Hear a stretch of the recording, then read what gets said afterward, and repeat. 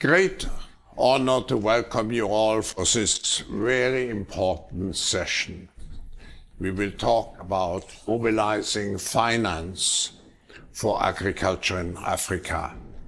And Administrator Powell, thank you very much for having taken this initiative, because it touches in some way our hearts. The Forum has many initiatives in Africa, and of course the nexus between food, water and environment is so crucial today that we address the issues, but we look also at the opportunities which Africa offers. We should not forget that 2/3 of the employment in Africa is related to agriculture.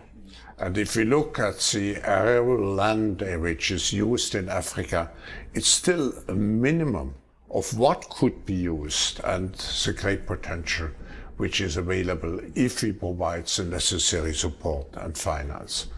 And Madam Secretary, I'm so honored that you come to the World Economic Forum's office here, and we are all looking very much forward to your introductory speech. The floor is yours. Thank you so much.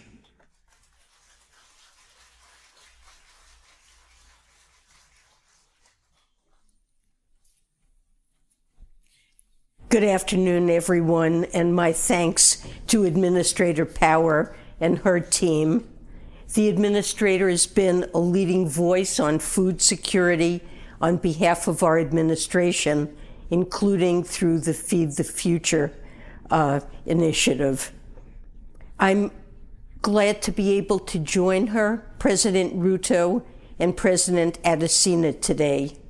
Over the past 3 years, the successive shocks of COVID-19, Russia's war on Ukraine, and extreme climate events have had a devastating impact on food security. Around 1/10 of the global population currently faces severe food insecurity. The Food and Agriculture Organization projects there will be about 120 million more chronically undernourished people in 2030 due to the pandemic and war. In coming years, we will face the mounting effects of climate change, new sources of conflict and fragility, and more threats to global health. And each successive shock will exacerbate the underlying drivers of food insecurity. And each will hit harder those who are already food insecure.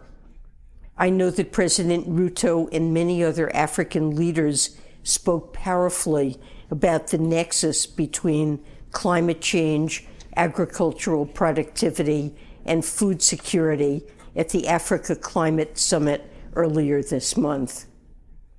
The impacts of food insecurity on individuals and communities are acute.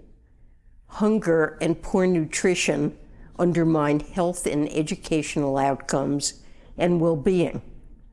Food insecurity also has economy-wide impacts, contributing to lower productivity that holds back economic growth.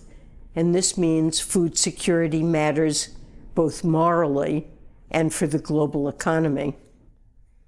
The United States has provided nearly $13.5 billion in humanitarian and development assistance since Russia's invasion of Ukraine to address the global food security crisis. We've also helped lead multilateral action. The Black Sea Grain Initiative enabled Ukraine to continue exporting grain to low-income, food-insecure economies. Russia's withdrawal from the initiative is devastating for countries such as Afghanistan, Ethiopia, Lebanon, and Yemen, which relied on these shipments, as well as for grain importers anywhere exposed to price volatility caused by Russia's actions.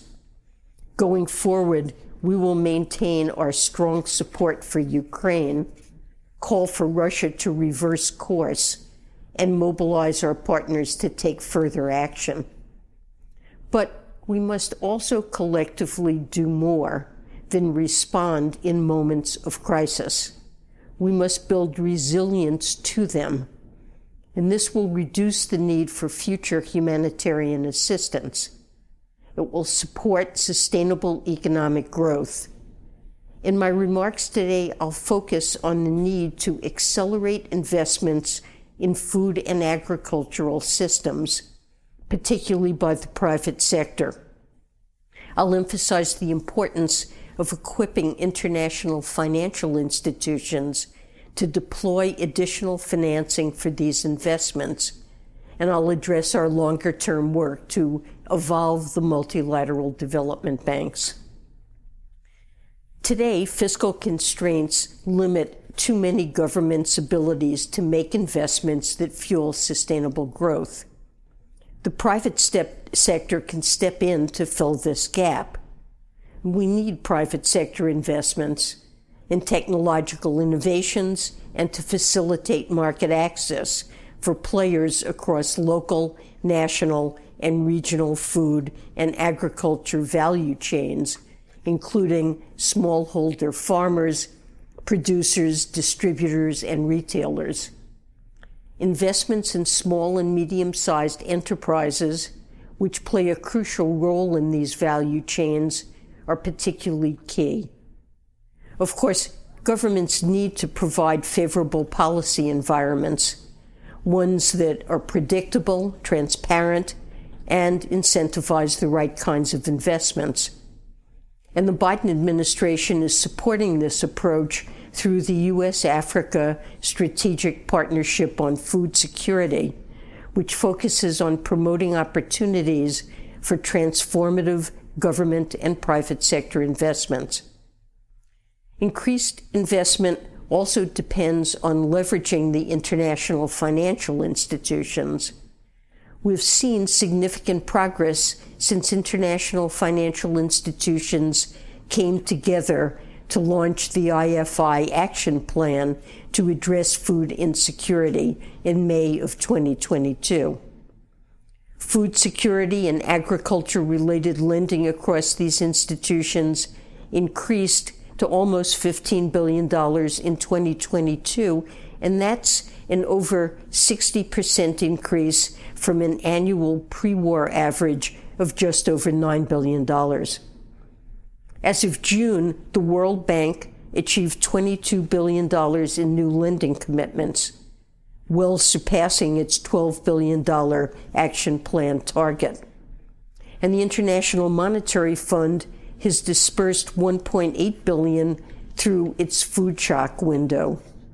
Going forward, the international financial institutions will continue to play a vital role in strengthening food security through policy advice and supporting countries' investments in sustainable and resilient food systems.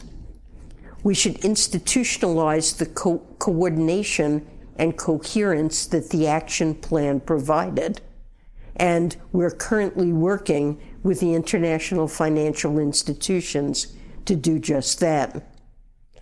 There are also existing specialized multilateral tools we should leverage. We're proud to be the largest donor to the Global Agriculture and Food Security Program, which provides much-needed grants, concessional loans, and blended finance, as well as technical assistance to low-income countries and producer organizations. And we're currently working alongside other donors to enhance the program's ability to mobilize and deploy private capital, which will allow it to work more effectively with facilities like the one being launched today. The International Fund for Agricultural Development focused on alleviating rural poverty in the face of changing climate is also critical. The fund has increased rural incomes, expanded production capacities, and improved market access for millions of individuals, over half of whom are women. We're currently working with other fund members toward a successful replenishment. But even focusing on medium and long-term investments in agriculture, in addition to crisis response, is not sufficient. Pandemics lower income. Conflict disrupts supply chains. Climate change poses risks to entire agricultural systems. So, combating food insecurity also depends on broader efforts to address these global challenges. And this requires evolving the multilateral development banks, which are a central pillar of our international economic system. We've already made significant progress on reforms related to the World Bank's mission and vision, its incentives, operational model, and financing capacity. And we estimate that the MDBs as a system could unlock $200 billion in new lending capacity over the next 10 years through balance sheet measures that are either already being implemented or are under consideration. This additional financing can be directly deployed to advance priorities like food security. And President Biden has requested funding that would enable the bank to provide $27 billion in new resources for projects that address climate change, fragility, and pandemics, some of the core drivers of food insecurity, and to support immediate crisis response in the poorest countries. Well, today's event is an opportunity not just to again highlight the importance of food security, but to renew our commitment to a particular path forward. There will always be crises to which we should respond with timely and substantial assistance. But short-term responses, however effective, will never bring about a world without food insecurity. Short-term assistance can't prevent the next drought or ward off the next pandemic, and these challenges will continue to drive food insecurity, threatening the lives, livelihoods, and well-being of those around the world. Supporting individuals and communities depends on thinking longer term to put in place policies and make investments that build systems and not just storage silos. Systems that will allow people around the world to endure coming shocks without going hungry and to live healthy and prosperous lives. Thank you so much. Thank you very much for this opportunity to share my thoughts with this important gathering, and to thank the World Economic Forum for presenting us this opportunity, and for all the friends who've come to share these moments with us.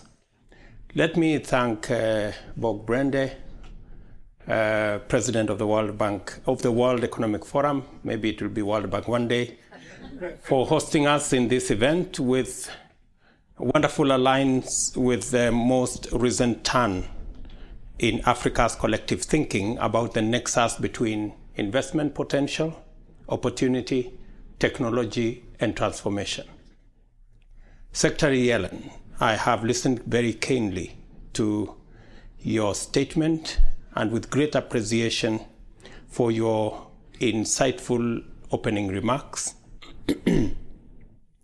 which points us to the kinds and levels of interest and commitment that will motivate us to engage more deeply with investors to make Africa not only self-sufficient, but also a competitive player in global food systems and agricultural value chains, not just for Africa, but to also participate in the global arena.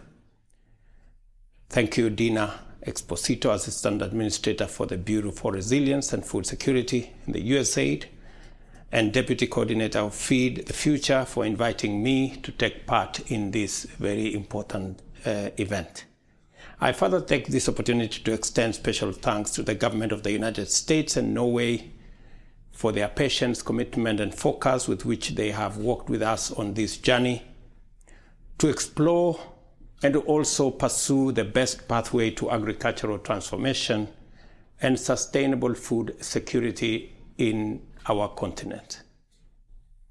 The world, ladies and gentlemen, is grappling with unprecedented challenge, global food insecurity of historic proportions, precipitated by the COVID-19 pandemic, the profound disruptions in supply chains, widespread unemployment, and escalating poverty that have profoundly impacted communities and countries across the globe.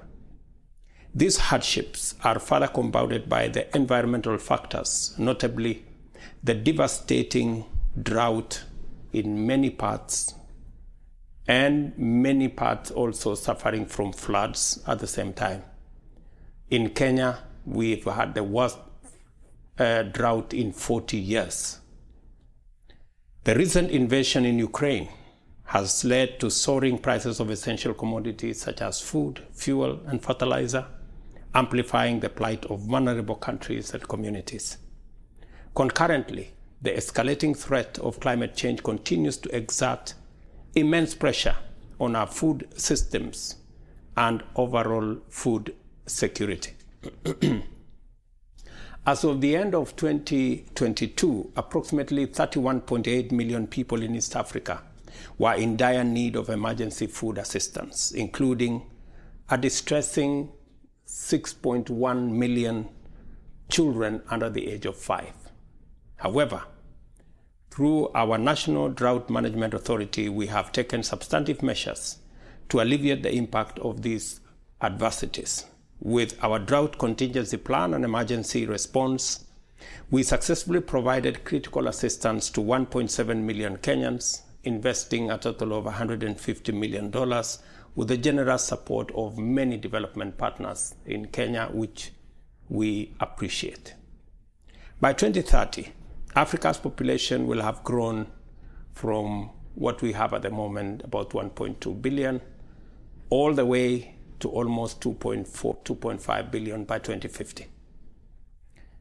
Africa, on the other hand, holds by far the greatest share of unutilized arable land globally. At around 61% of agriculture remains the biggest employer also in the continent, accounting for between 70 and 80% of livelihoods, and by far the biggest contributor to the GDPs of many countries in Africa. Agricultural productivity in Africa is currently the lowest in the world, with severe implications on nutrition and food security. The numerous cases of hunger constitute a humanitarian crisis, highlighting the underutilization of our continent's immense potential for high productivity and surplus food production. In fact, it's a paradox. The account of Africa's starvation amid plenty is parallel to the account of Africa's poverty in the midst of resource abundance and underdevelopment in the middle of huge potential. The people we must feed and give jobs include millions of highly skilled and motivated young people struggling to find opportunities on a continent endowed with the greatest mineral resource wealth and green energy potential anywhere in the world. At the recently concluded Africa Climate Summit in Nairobi, the leadership of our continent established a clear consensus regarding the roadmap, navigating from crisis to potential and ultimately to opportunity. This roadmap, set out in the Nairobi Declaration, makes the case for a win-win collaborative intervention with the global community to unlock sufficient resources to invest in capabilities and technologies with the goal of transforming Africa's abundance of potential into a global surplus production that will not only drive green growth, but also provide shared prosperity. To this, the Nairobi Declaration prescribes the recalibration of the international financial institutions to facilitate debt restructuring, make affordable finance available to low-income countries, and direct large-scale investment to climate-positive and competitive opportunities in Africa, ultimately putting millions of youth to work and produce sustainably for both Africa and the world. The broad principles of the Nairobi Declaration apply to our agriculture and food systems, a sector that has a highly detailed, granular data profile that easily defines the opportunities for investors. A case in point, for example, is the agreement we signed yesterday between Kenya and FFI for FFI to provide green fertilizer using our geothermal energy resources as part of sorting out the problem and the challenges that have come our direction because of the conflict in the middle of Europe that has constrained supply of fertilizer to our part of the world. I think it was said, adversity is the mother of all invention. We're beginning to reimagine how we can not rely on fertilizer from elsewhere, but to begin to think about how we can use our resources to provide not just fertilizer, but green fertilizer that not only expands our food production capacity, but reduces carbon footprint that comes with it.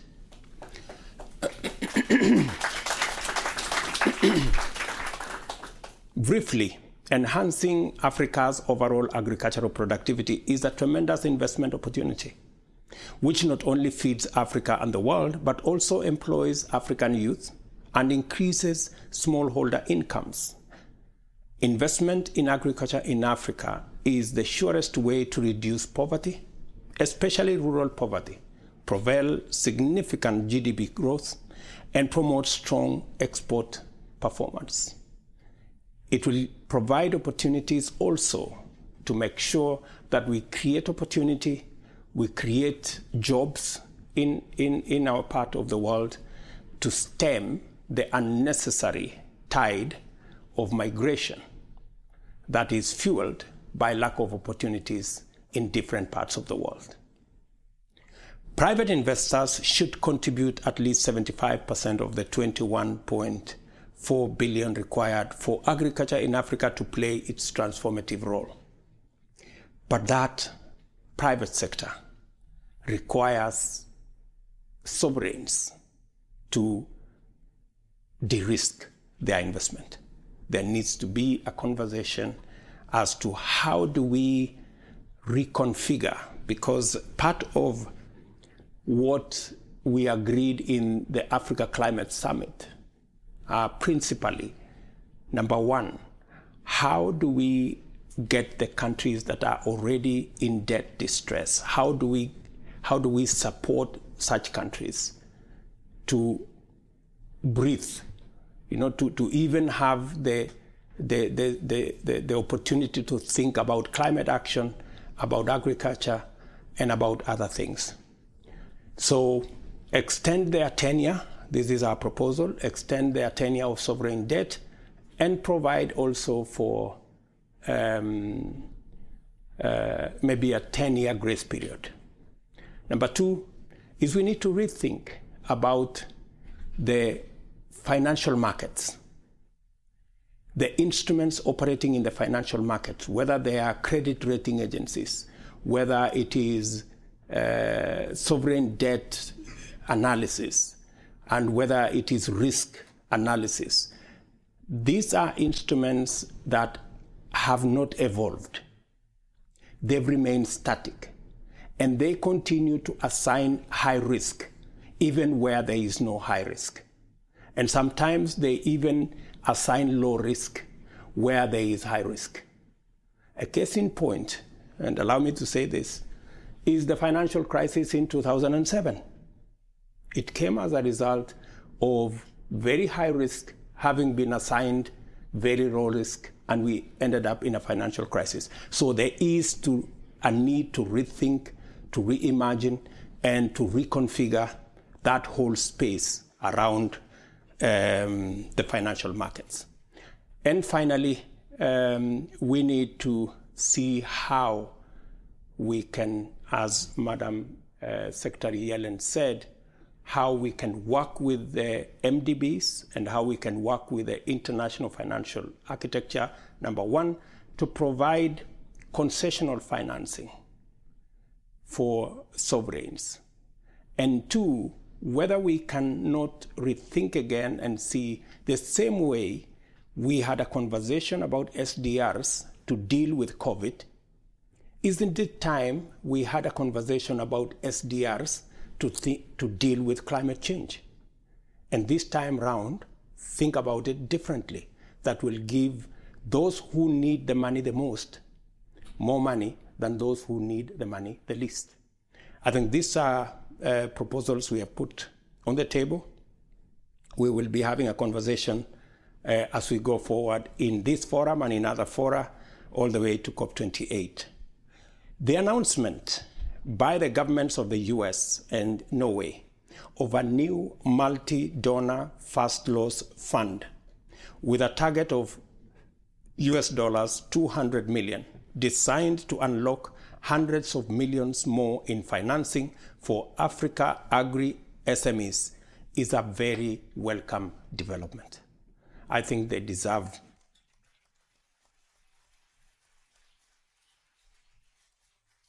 In Kenya, we recognize the power of MSMEs as catalysts for bottom-up transformation programs. This understanding has led to the establishment of a dedicated ministry that focuses on formulating optimal strategies. As was said, that we need proper policies that promote, instruments that promote skills, training, and capacity building. Our aim is to ensure that financial models such as cooperative societies and various financial inclusion funds, including the well-known Hustler Fund, I discussed this with Samantha when she was in Nairobi, facilitate economic participation for a significant number of informal sector people, farmers, traders, business people, particularly smallholder farming households, youth, and women. We are eager and prepared to discuss and explore ways to attract private investment for small and medium-sized agricultural businesses, the larger employers, the largest actually employers in our continent. These enterprises are critical to supporting our farmers and delivering safe, nutritious food for our people. The potential impact of private sector investment is simply immense, and we hope we can work together to unlock that space. For instance, let me give a few examples. Synergy, a company converting waste into fertilizer, fuel, and animal feed, is set to expand its production, benefiting 10,000 farmers and creating 300 new jobs. SunCulture, a US solar irrigation company, plans to expand its pay-as-you-go model, making technology accessible to over 10,000 farmers. In addition, Del Monte, investment of US dollars 5.5 million in a fresh fruit packaging facility and sourcing from 2,000 Kenyan farmers, showcases the kind of interventions needed by farmers as well as farmers across Africa in technology and other areas. I know I have run out of time. Just give me a minute. You're able to multitask, Mr. President. I'm not just speaking for myself. I'm speaking for 1.4 billion people, so relax.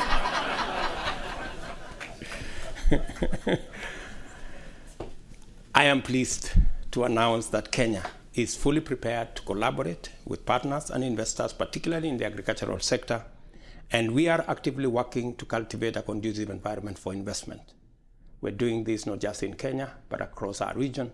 As you are aware, we've already consolidated our region into one single market under the Africa continental free trade area that is already beginning to trade amongst ourselves, and to make it easier for investors to find their way into our continent and to work with us without barriers, without roadblocks.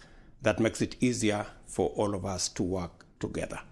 Finally, there is so much to say and to celebrate about the exciting possibilities that are being opened up and created in this forum, as well as commitments that both our friends in the US and Norway are leading the way into the future with others, which we hope they will come along, and we look forward to working together. The private sector, in that case, should look as an example to the inspiration given by both these two great friends to mobilize quickly to reap the first mover advantage in a brave new world of African agricultural transformation. I thank you.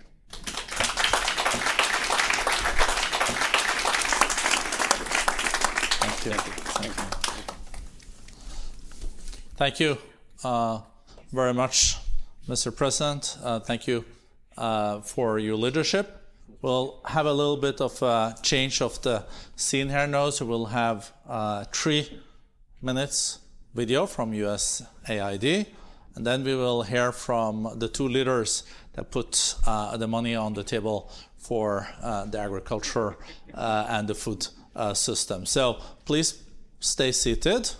I'm told there will be a video, and then we'll introduce the next panel. Okay. The smallholder farmers have got an important role to play in Zambia. These are the backbone of the nation. In Africa, small and medium agricultural businesses are the continent's largest employer. They play a crucial role in supporting smallholder farmers and helping communities feed themselves. My name is Sylvia Banda. I'm the managing director for Silver Group of Companies. It is deliberate that we chose to be working with very small farmers. Our relationship with them is very, very, very good because we feel we are connected to them. We are paying them, we empowered them.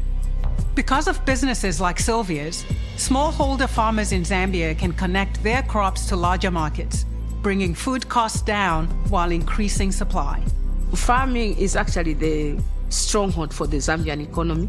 And if every farmer can maximize their capacities of farming, I think Zambia would be a better place economically. My name is Judith Mwela. I'm a Zambian. I live in Lusaka, in Chilanga district, where I live on a farm.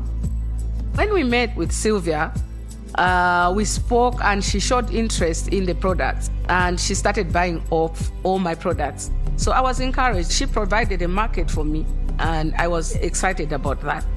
Despite the crucial role they play, 3 out of 4 small and medium agricultural enterprises across Africa cannot access bank loans, yet are too large to access microfinance, creating a $100 billion gap in financing that leaves businesses like Sylvia's behind. Bridging this gap is critical. These businesses can change the lives of farmers and their families, and across the continent, they can drive economic growth, create jobs, and fight hunger and poverty.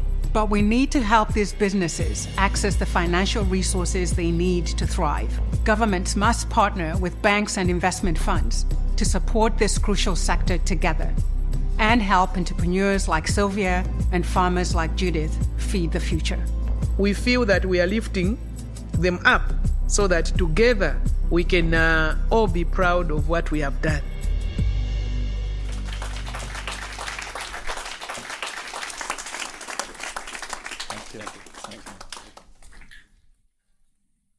Thank you. Now we're coming to the first of the panels. We'll have Samantha Power, the administrator of USAID, with us. We have Development Minister from Norway, Anne Beate Tvinnerheim, with us. And we have the moderator, Rebecca Anonchong, founder and CEO of Apps Tech. Very much looking forward to also hear the story about this investment. And we'll reconvene in Davos, I told the President, where we will then come with additional pledges from other countries too, I hope.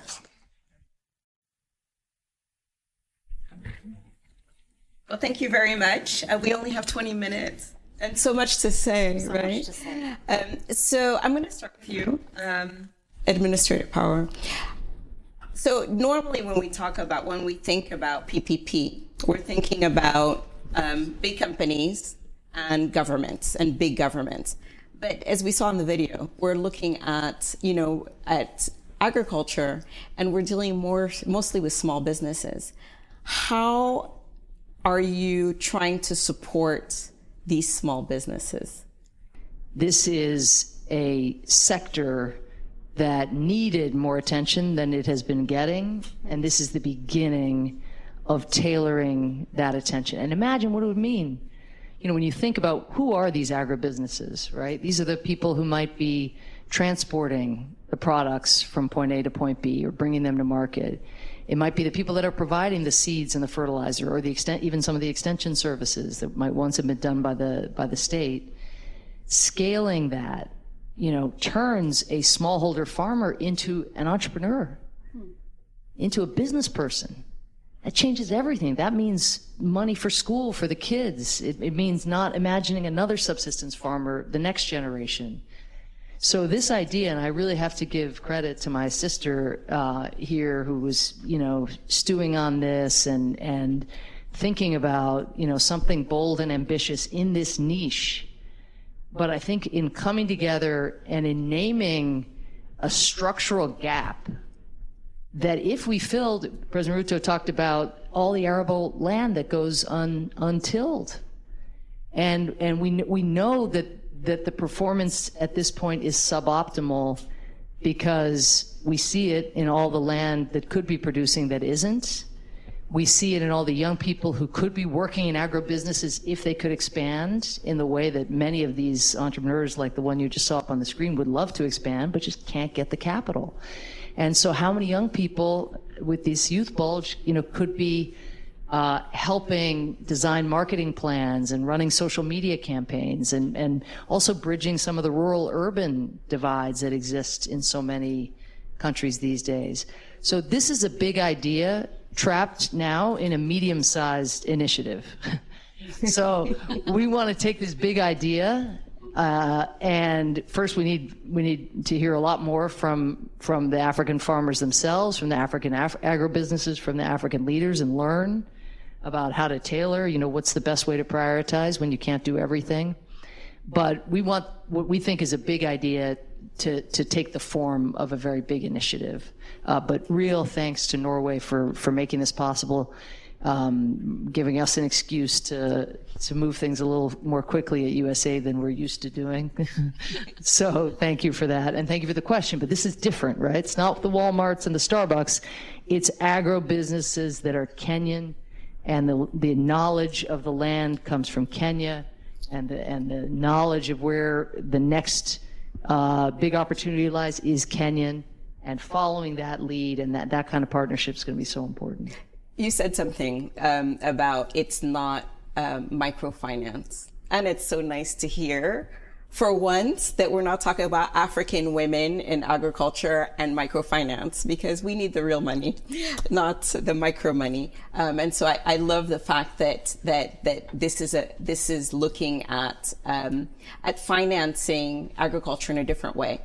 And I'd like to know, how is it different? How, like, from a technical standpoint, how is this financing instrument different from the ones we've seen before? Other than the size, right? Other than the amount, how are we structuring it differently than what we've seen before? I'm sorry, and I'm asking you, Madam Minister. Thank you. Yeah. First of all, let me say I'm so excited about this instrument. Firstly, of course, because this is one of the solutions to a problem that we have seen increased since 2014, which is the increasing food insecurity of the world. But also because we know that the ag sector can be the motor of economic growth in Africa. And we've seen there are so many lost opportunities when we have not invested in the value chains, the local and the regional value chains. We know that there are 33 million small-scale farmers in Africa. most of them are only producing for their own families. At the same time, the African continent imports at least $50 billion worth of foodstuffs every year. Imagine the possibility for job creation and for economic growth. So this is really, really exciting. Now to your question, how does this differ? Well, like Samantha said, we have detected a gap. Where some agri SMEs fall between the cracks. What we are doing is that we are putting up a fund that will support investment funds that again in turn invest in agri SMEs. And these investment funds are, they have the knowledge on the ground of the region, of the sector. They are able to detect the SMEs that can grow at scale, but are still too small to get, the capital from the banks. And it can also provide knowledge, technology transfer, giving strategic advice to the SMEs in questions. So it really is filling a gap. And the FASA fund we provide donor money. So this is a way of de-risking private capital, making sure that donor capital can co-finance investments and take potential first loss. And the idea behind that, we've had these kinds of mechanisms before. So people would ask, what's new?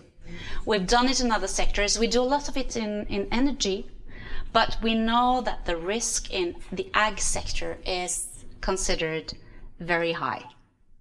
And this mechanism provides first loss money from donor capital to a sector that has been, if I may say, to a certain extent neglected. So the investments are planned to be between about $200,000 and $5 million. And so that's the gap that you're trying to address. That's what we detected when we started working on this mechanism. Okay, and then so what would be next? What's next for the FASA fund? What's the next step? You said 35 million each. Yep. It's a good start, but it's not enough. It's not enough. So what's the next step?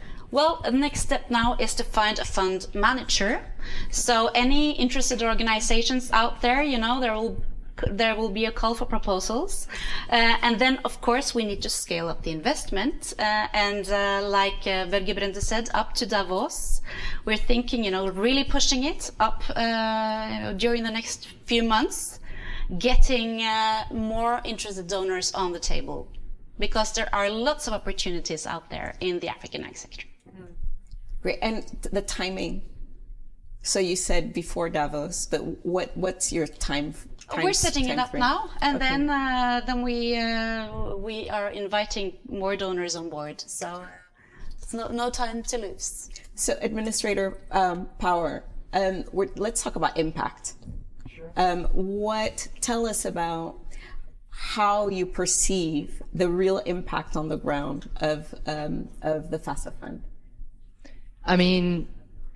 I think as my colleague was saying, we have programs like this, and you can even see it.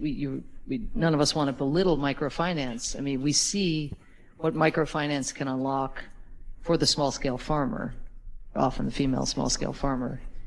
But what we, I think, have done, and maybe you could say in different places have dabbled in, and that we're now trying to centralize and brand and make a thing that people can rally around, is this broader approach that centers on SME agribusinesses that are themselves the vehicles by which those small-scale farmers, again, can scale what they're doing, can expand their businesses.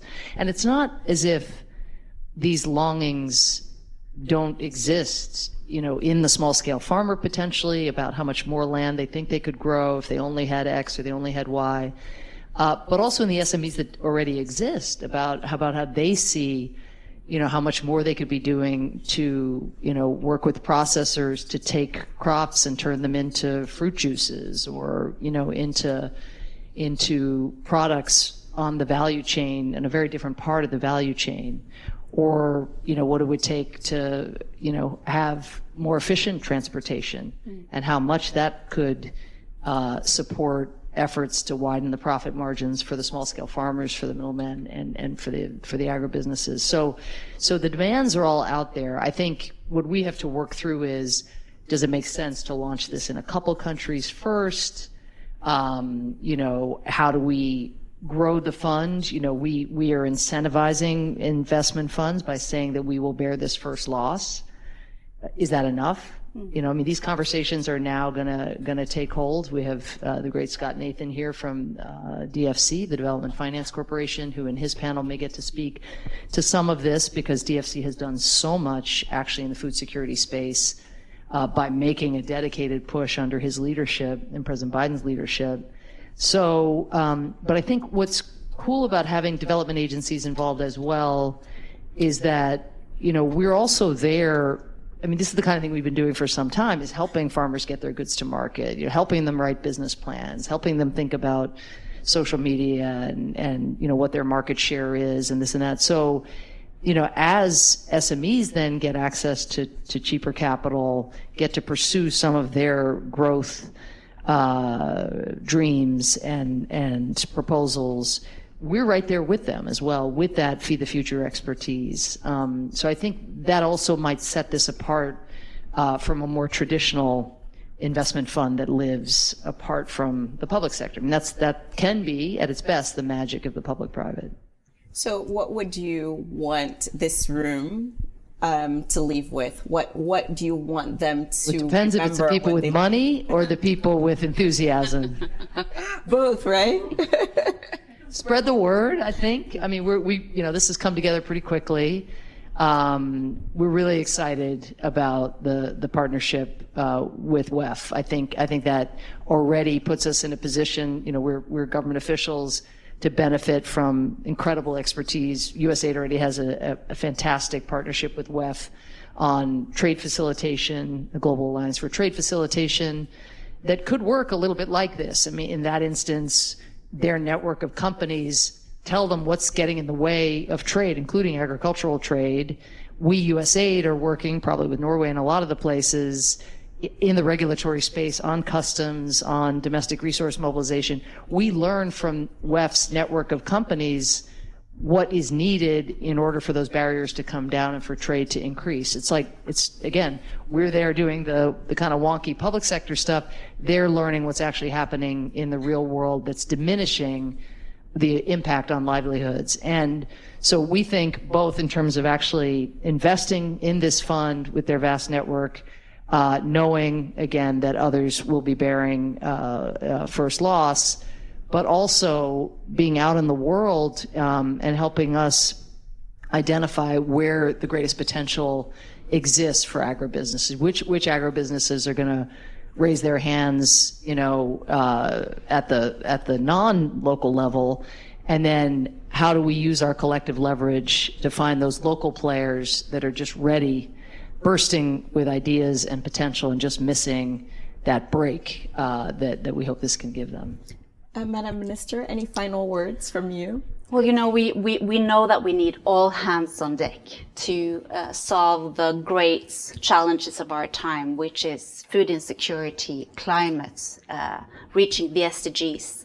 And as donors, we recognize that private sector perceives a high risk. There is a higher risk in investing in some of these markets, but we know that the opportunities are there. And by introducing mechanisms like this and, saying that we will continue, like Samantha says, continue to work on framework conditions, on the policies, but also being in there for the long haul with partnerships to take down the risk in the actual markets, that can actually improve lives and livelihoods. So let's just get the job done. Yes. Well, thank you very much. Thank you.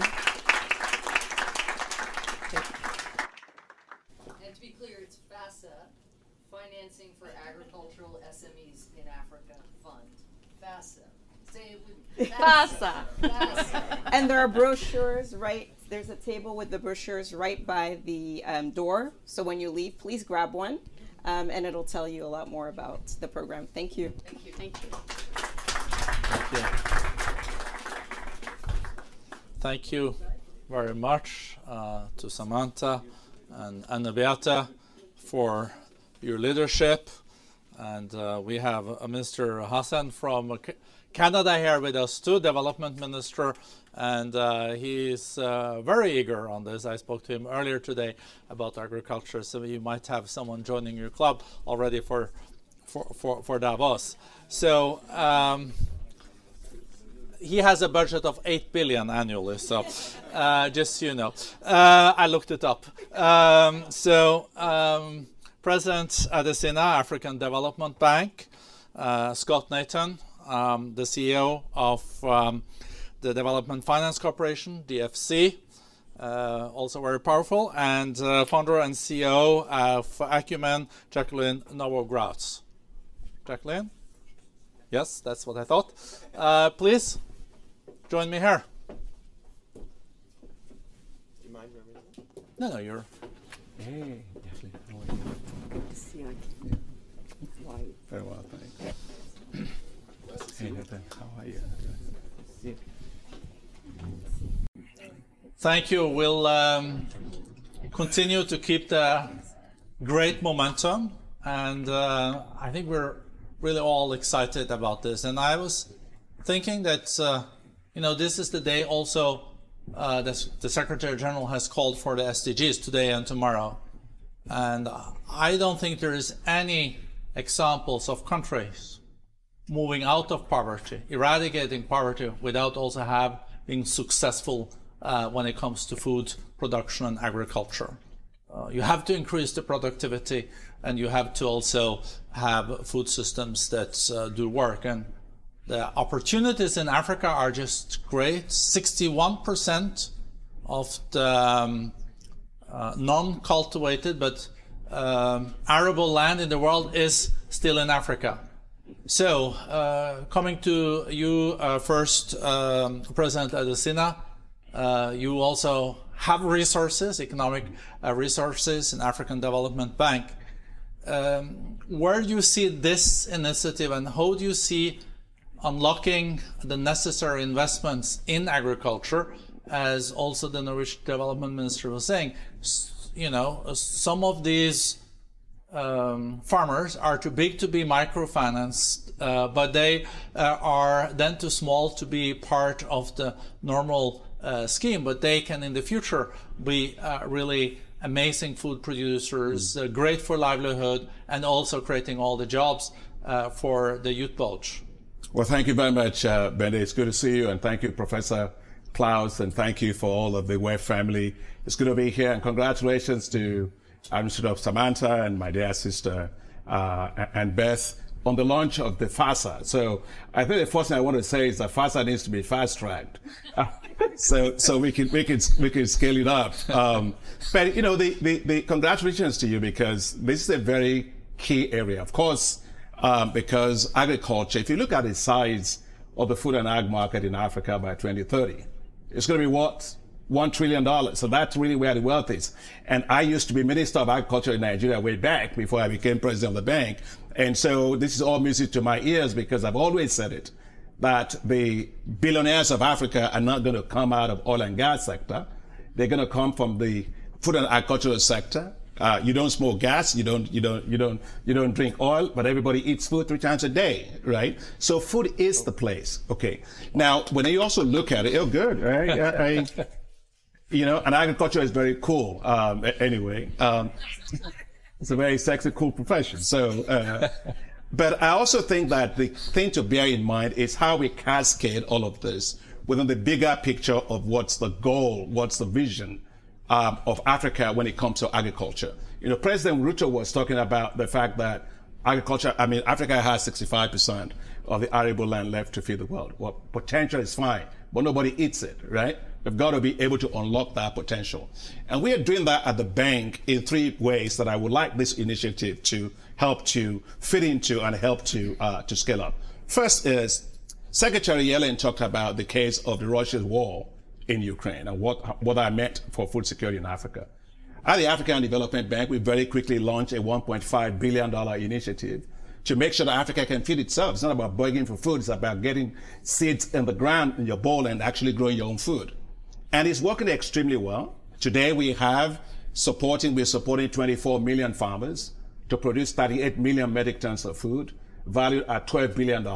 And by the way, that is 8 million metric tons of food, more than what Africa will lose from importing from either Russia or Ukraine. So it's all about Africa having the pride and the dignity of producing the food itself. It can. There's no reason why it shouldn't. So that one is there. And that is working in about 34 countries. Second, this initiative should cascade into a bigger agenda. And you were there in Senegal when we had a Feed Africa Summit. And USAID was there, also Samantha, there. And what were we trying to do? We were basically trying to say, okay, all these farmers, the small businesses, agro dealers, seed companies, fertilizer companies, and all of that, how do we bring them together under a plan to make sure Africa can become self-sufficient in food? Look, as far as I'm concerned, Africa may not be able to manufacture airplanes, so that's fine. But there's absolutely no reason why Africa cannot feed airplanes with food all across this world. What Africa does with agriculture is going to determine the future of food in the world. But we can't do that if we don't have a plan to finance it. And so what we did was we brought together our heads of state and government. We had 34 heads of state and government, Professor Schwab. We've got the president of Ireland joined us for 4 days, came with his wife as well, which is cool for us to have. And we put together food and agricultural delivery compacts. Those compacts essentially sets out how are we going to make sure that Africa becomes totally self-sufficient, unlocks its food potential in agriculture. In 5 years, we can't be running around this cycle for another 10, 15 years. Okay, now the good part of it is that we were able to raise $72 billion to support 44 countries to be able to implement that food and agricultural delivery compact. And many of you are here that are also supporting that. So again, I'm trying to say, Samantha, the big FASA, we can cascade it and take it to scale within this bigger agenda that we are actually working on in Africa. And the last thing I want to say on this is, Samantha was talking about the seed companies, the fertilizer companies, and all of those that your fund will be doing. Yes. But most of the times that lending gets done in agriculture, it gets done in an open platform. So you're lending to somebody producing tomatoes, and then you're not lending to somebody buying the tomatoes, so it rots on the field. You have embedded transaction costs in there, makes it very, very difficult.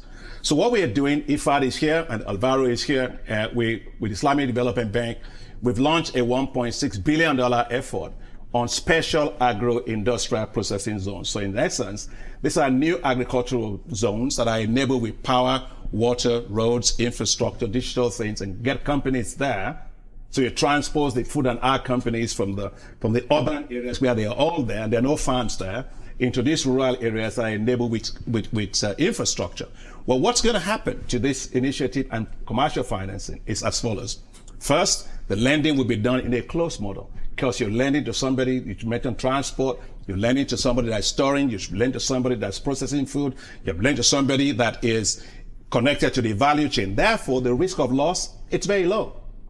I mean, when I was running agriculture in Nigeria, people used to tell me, oh, if you lend to agriculture, you lose money. Well, I brought together 20 chief risk officers of all the banks in Nigeria. And I asked them, give me the probability distribution that you will lose money. They said 90% we will lose money.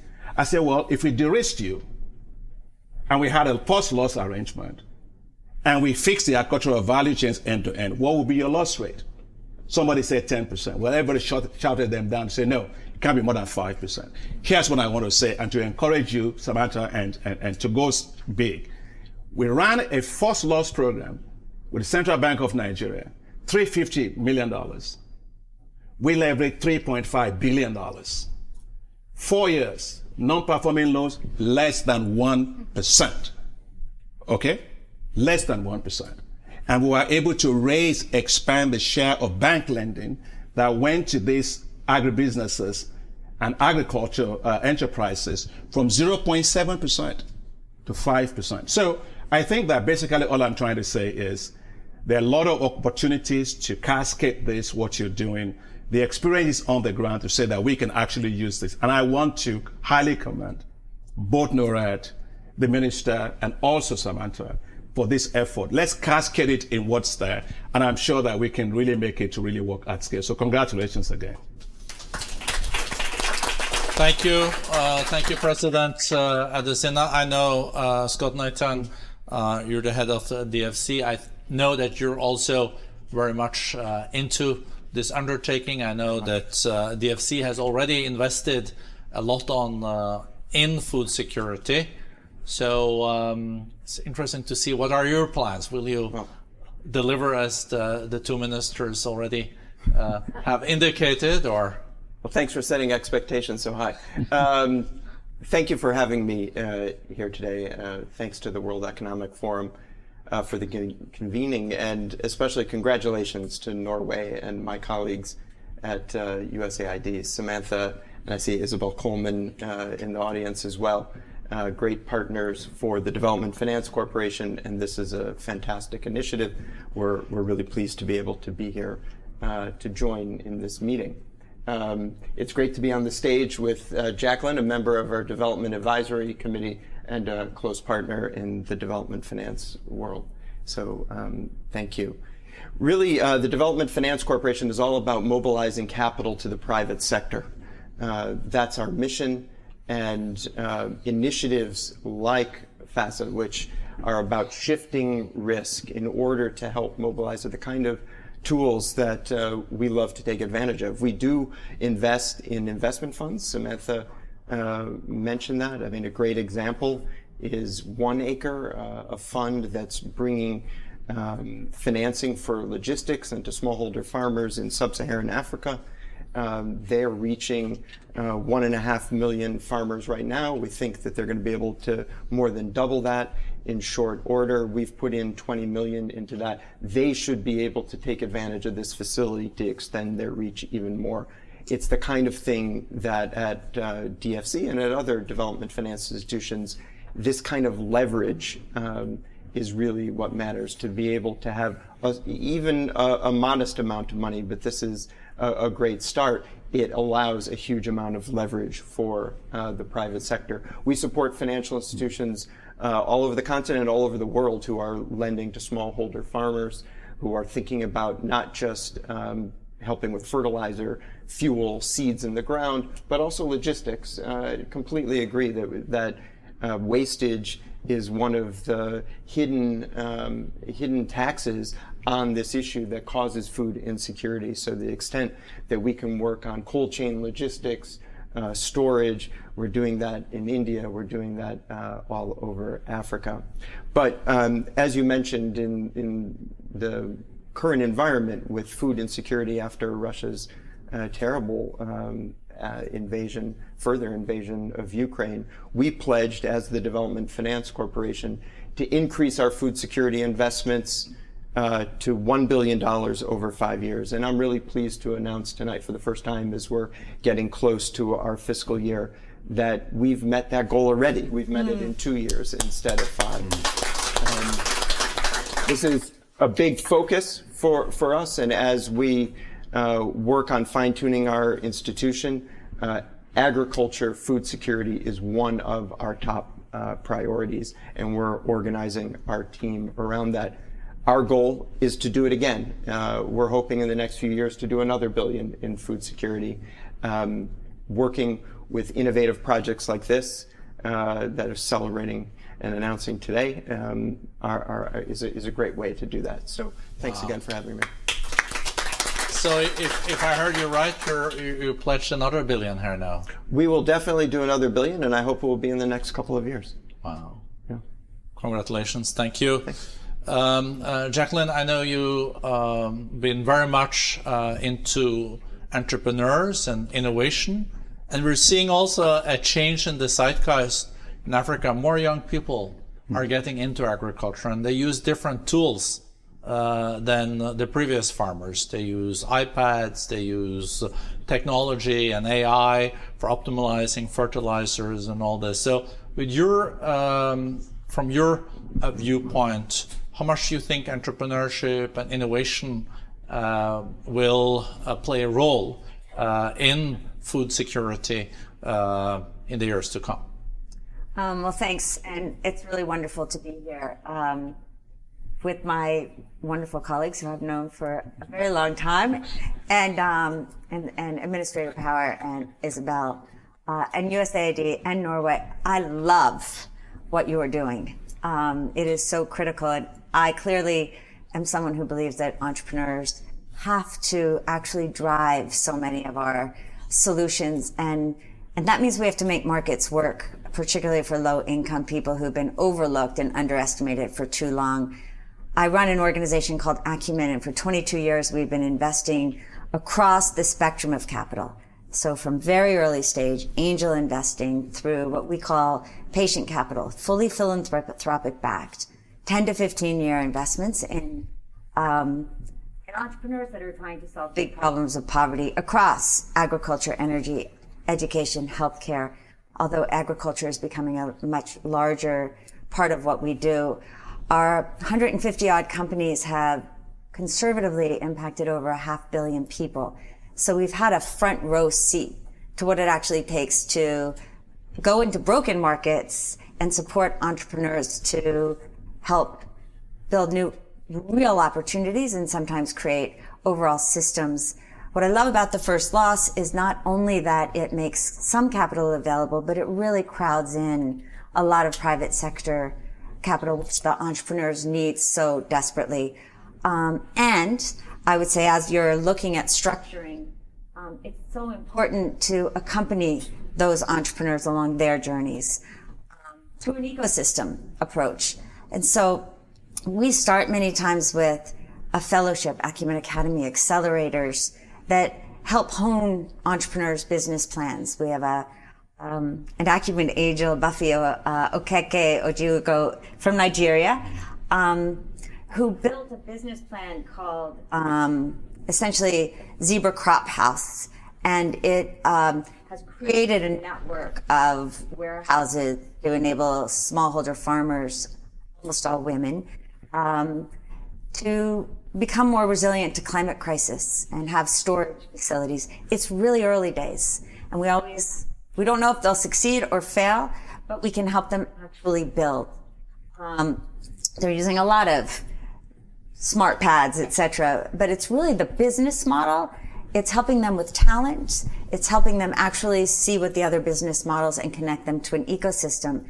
Then we've built something called the Acumen Resilient Agriculture Fund. It's essentially a $60 million fund that might be instructive to describe, because it started with 50% first loss that allowed us to crowd in the private capital on top. But it has a side-by-side $7 million technical assistance facility, not just for management assistance, but to help build the kind of tools you're talking about, so that farmers can communicate to one another, to the company, measure their impact in ways that have been game-changing.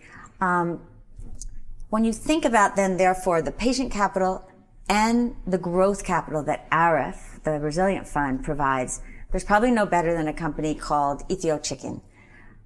These stories are long-term, which is also an important piece of it. This is a 13-year story. We started off with our patient capital. We were the first institutional investor in Ethio Chicken in Ethiopia, when it was two guys who, one had never really held a live chicken in his life, but they had this big audacious dream that they were going to take on the Ethiopian chicken industry, which was fundamentally broken. As the first institutional investor, we accompanied them with our social capital, our networks, our access to grant financing in some terms, and helped them build a business model to reach millions of people across Ethiopia. And then the for-profit impact fund with the first loss capital was able to scale it. And just to give you an indication of how these tiny beginnings can really grow, Ethio is now in 6 African countries, on its way to 10, under different names, mostly Izuma, including Rwanda, Kenya, Ghana, Cote d'Ivoire, Uganda. And this year has employed 2,000 direct staff members, 16,000 agents, who buy 50 million day-old chicks that they sell to millions of farmers who this year have chickens that will produce 5 billion eggs. So if you're looking at agricultural resilience, you are looking at significant income across a wide network of people. Ethiopia credits this single company for helping to reduce childhood malnutrition by 11%. To your point, 16,000 entrepreneurs, most of whom make more than $10,000 a year already. And I am hoping an African unicorn. But it started literally with us putting in a couple $100,000 and betting on 2 entrepreneurs who may or may not have made it. Thank you. We have 2 minutes left. Okay. For the whole panel. 15 seconds. I just think that I just think what you're doing is glorious. Number 2, what we need is capital, yes. We also need to take a different approach to how we accompany our entrepreneurs and build ecosystems. And one of the things we're proud of with World Economic Forum is to be part of the Global Social Entrepreneurs Alliance, because you said it, it will take all of us. And capital is one part of it. But entrepreneurs, I believe, are the solution. Thank you. And, as you know, the social entrepreneurs mean a lot to us. Our chairperson, Hilda Schwab, is here on the front row too. So President Adesina and Scott, you have 1 minute each for closing remarks. Go ahead. All right. I'll be more brief than even a minute. I again want to congratulate Norway and USAID on this innovative program, but we need to set our ambitions even higher. Take this project bigger, have more projects. It's what we're trying to do at our institution. The problem is very solvable, and we only can do that through working with entrepreneurs, working locally, but having these kind of innovative structures to draw on capital. So thank you. It's really great to be a part of today. Thank you. Yeah, thank you very much. I just want to say that what Jackie was saying about the youth is so important, but I hope that this initiative will help to do that. And we are launching from the bank. In fact, we've launched what's called Youth Entrepreneurship Investment Banks that are new financial institutions in Africa that will ensure that we have access to the kind of growth capital you're talking about and support the business of young people in the life cycle model. So this can actually help to de-risk a lot of the financing that goes to many of those ones. And lastly, you can't talk agriculture in Africa without women because they run it, right? Women run Africa, right? So basically, we have a program at the bank, which I want to plug into this, which is the Affirmative Finance Action for Women, where we have actually, we're mobilizing $5 billion for women businesses. Most of those are going to be in the agricultural sector. So I think we should try and make sure that this is also something that tax and supports women and also supports quite a lot the young people in agriculture. But kudos to you, and we'll be there to work with you. And also, hopefully, I'll be like Nathan. I'll look at money I can put into it as well. Right. Thank you very much to the panel. We are at 7 o'clock. Perfect on the dot. Sure. That's We're a Swiss organization. Yeah, I like it. So we need to be on Swiss time too. But I think this has been a really great session. I felt that I was part of something important, and I can see also on others that we felt we were part of something that can have very positive consequences, not only for Africa, but the world, and that's the way it should be. So big thank you to the Norwegian minister, to also Administrator Power, and to this great panel. So have a good evening. Thank you. Thank Well you. done. Thank you. Great to see you.